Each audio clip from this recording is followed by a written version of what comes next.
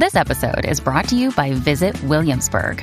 In Williamsburg, Virginia, there's never too much of a good thing. Whether you're a foodie, a golfer, a history buff, a shopaholic, an outdoor enthusiast, or a thrill seeker, you'll find what you came for here and more. So ask yourself, what is it you want? Discover Williamsburg and plan your trip at visitwilliamsburg.com. When you need mealtime inspiration, it's worth shopping Kroger, where you'll find over 30,000 mouth-watering choices that excite your inner foodie. And no matter what tasty choice you make, you'll enjoy our everyday low prices, plus extra ways to save, like digital coupons worth over $600 each week. You can also save up to $1 off per gallon at the pump with fuel points. More savings and more inspiring flavors make shopping Kroger worth it every time. Kroger, fresh for everyone. Fuel restrictions apply.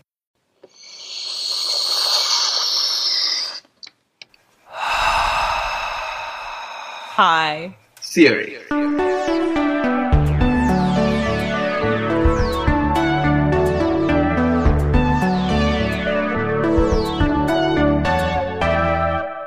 Welcome to High Theory. In this podcast, we get high on the substance of theory. I'm Sharonik Boshu. And I'm Kim Adams.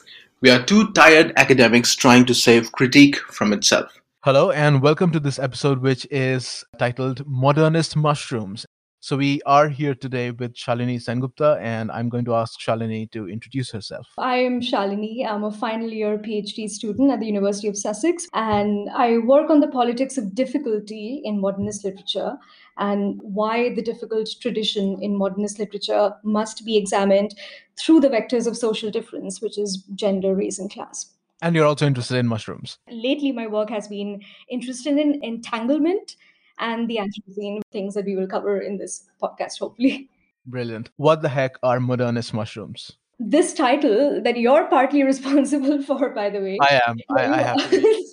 It was basically a thought experiment. I wanted to trace a mycological aesthetics through modernist literature that would speak to the current critical turn that we are experiencing in the humanities right now, which has been called the mycological turn.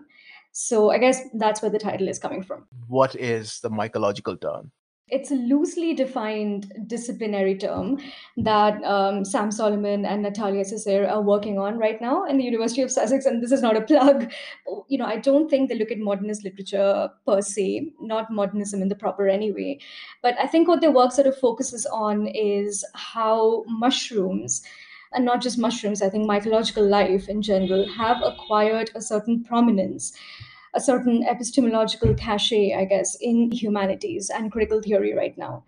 So in many ways, I think this reminds me of a phrase that the anthropologist Anna Singh used in her book, The Mushroom at the End of the World. She used this really interesting phrase called mushroom fever. And I don't know if she was consciously riffing on Jacques Derrida's term archive fever, but the term mushroom fever in itself, it does capture the allure of the fungi, in literary studies right now. And I guess fever in this sense is the desire to get closer to understanding mycological life in full and with clarity, even though this desire is completely at odds with the biology of the mushroom itself, which, as Singh says, it resists understanding. Right. So I guess this tussle, this way of thinking, of desiring to know something that resists interpretation, I think this is fundamentally about hermeneutics itself, which in so many ways, I think it critically underpins the mycological turn. So I guess in thinking about the mycological turn, we're thinking about questions of meaning, questions of indeterminacy that my work is interested in. But I think more importantly, the modernists had made it their MO since the early 20th century. So that's why I kind of wanted to bring mushrooms and modernism together. What are some of the authors and some of the texts that we are looking at? Once you start looking, you'll basically find that some of the earliest examples of modernism included mushrooms as a way of thinking about experimentation itself. So Alfred Kremberg, for instance, he had this book called Mushrooms, a Book of Free Forms, that is one of the earliest examples in modernist literature that included mushrooms to think about the free verse and to think about questions of indeterminacy.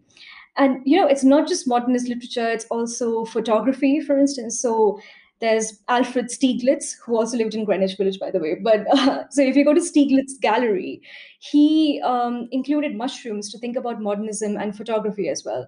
So there is this photo called Mushrooms by the Sea, which is still there in the Philadelphia Museum of Art, I think, that is basically, a photo of mushrooms. And it's like one of those early 20th century examples that used mushrooms to think about questions of experimentation.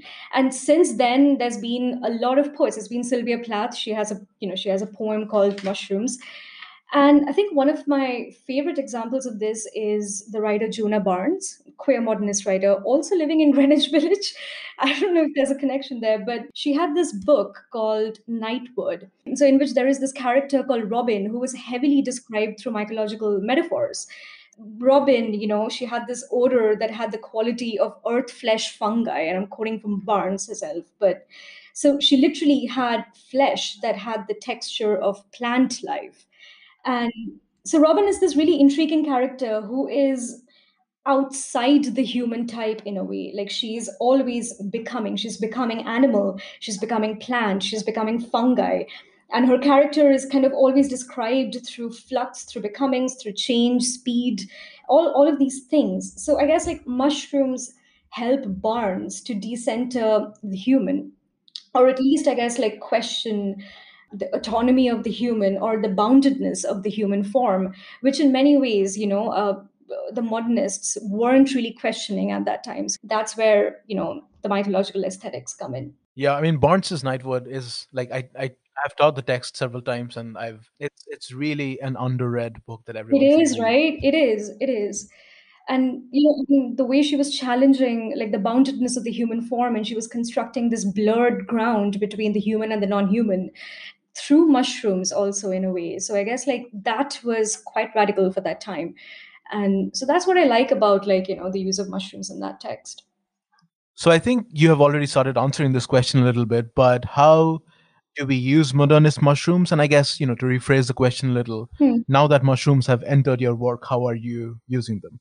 I'll start with the Anna Singh book. One of the reasons I keep returning to that book on the mushrooms, despite its limitations, and there are limitations, but one of the reasons I keep returning is I really like the way that Anna Singh kind of tracks these wild Matsutake mushrooms, if you remember, to the ruins of capitalism, the capitalist ruins, as she calls it.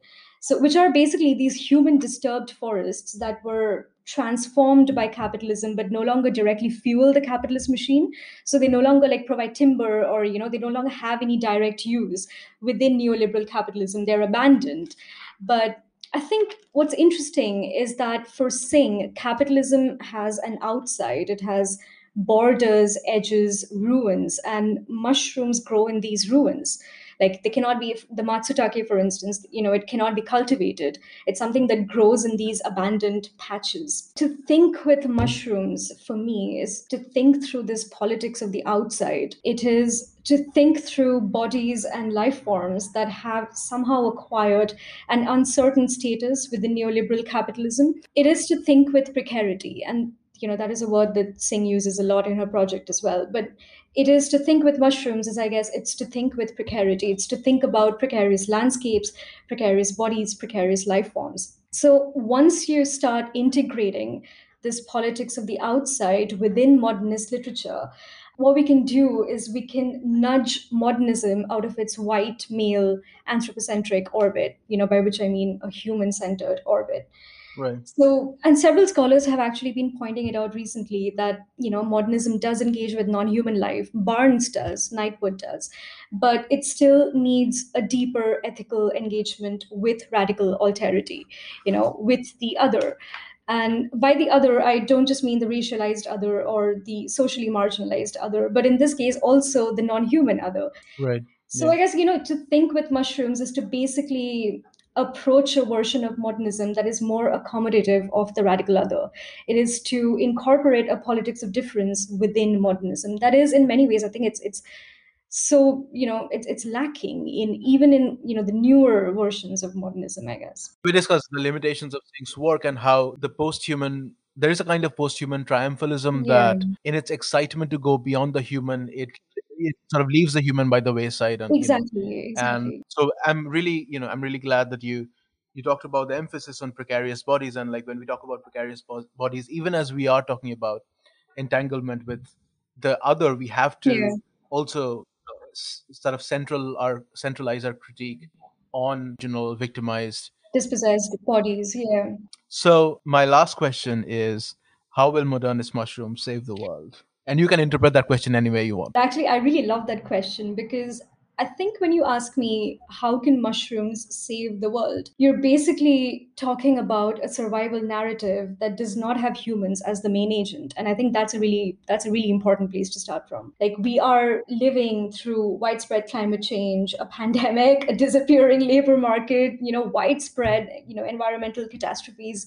So I guess questions of what it will take for us to survive as a species becomes particularly important right now. And Singh, sort of bases her entire project on survival. She focuses on mushrooms, but she eventually lands on questions of survival. Not survival as a one against all kind of a thing, but like a survival that is more collaborative in nature. So I think for Singh, survival is something that always already requires others, if that makes sense. But I think this survival narrative, this kind of a survival narrative that is achieved through entanglement with the other, with the non-human other, with the non-living other in a way as well, it becomes particularly important in the Anthropocene, right? And but I think there are limitations of this project as well, because I think, as you've pointed out, like this excitement to imagine collaboration, to imagine entanglement, often leads us, like into producing this really homogeneous, annoying we, right? That just kind of like erases all differences. And I think it erases the acknowledgement of the fact that not all of us are going to be affected equally by the Anthropocene and its related disasters. If you had to recommend, let's say, 3 books about modernist mushrooms Oh my to God. read, I'm guessing one would be Juna Barnes's Nightwood. What Yeah, would the one would other be be? Juna Barnes' Nightbook. I don't know if modernist mushrooms is a thing. Like, I mean, I know we're trying to make it a thing in our Well, we can make it a thing. we're We can making it make a it a thing. thing. But like, I don't know if it's a thing yet. But what I would like, I mean, I know that people are working on the mythological turn, but the thing is, I mean, there is this deeper relationship between modernism and mushrooms. Like, mushrooms by itself, and Singh sort of points out, indeterminacy is in the very structure of a mushroom, the way it grows, the way it entangles, like, below the surface of the ground. So I feel like modernism should, or maybe mythological aesthetics should, engage more closely with mushrooms. And to that effect, I would probably recommend Barnes. I would recommend Plath. She had this amazing poem called Mushrooms. So yeah, maybe those two would be my recommendations. Thank you so much, Shalini, for coming to this episode and talking to us. This was a really fun conversation. Thank you so much. And thank you for listening to High Theory. If you like our podcast, please review and subscribe on Spotify, iTunes, Patreon, or wherever you get your podcast fix. Sharonik Bosu manages our social media presence. Owen Quinn composes our theme music, and Kim Adams and Sharonik Bosu edit our audio. You can also find us at hightheory.net. We hope you have a highly theoretical day.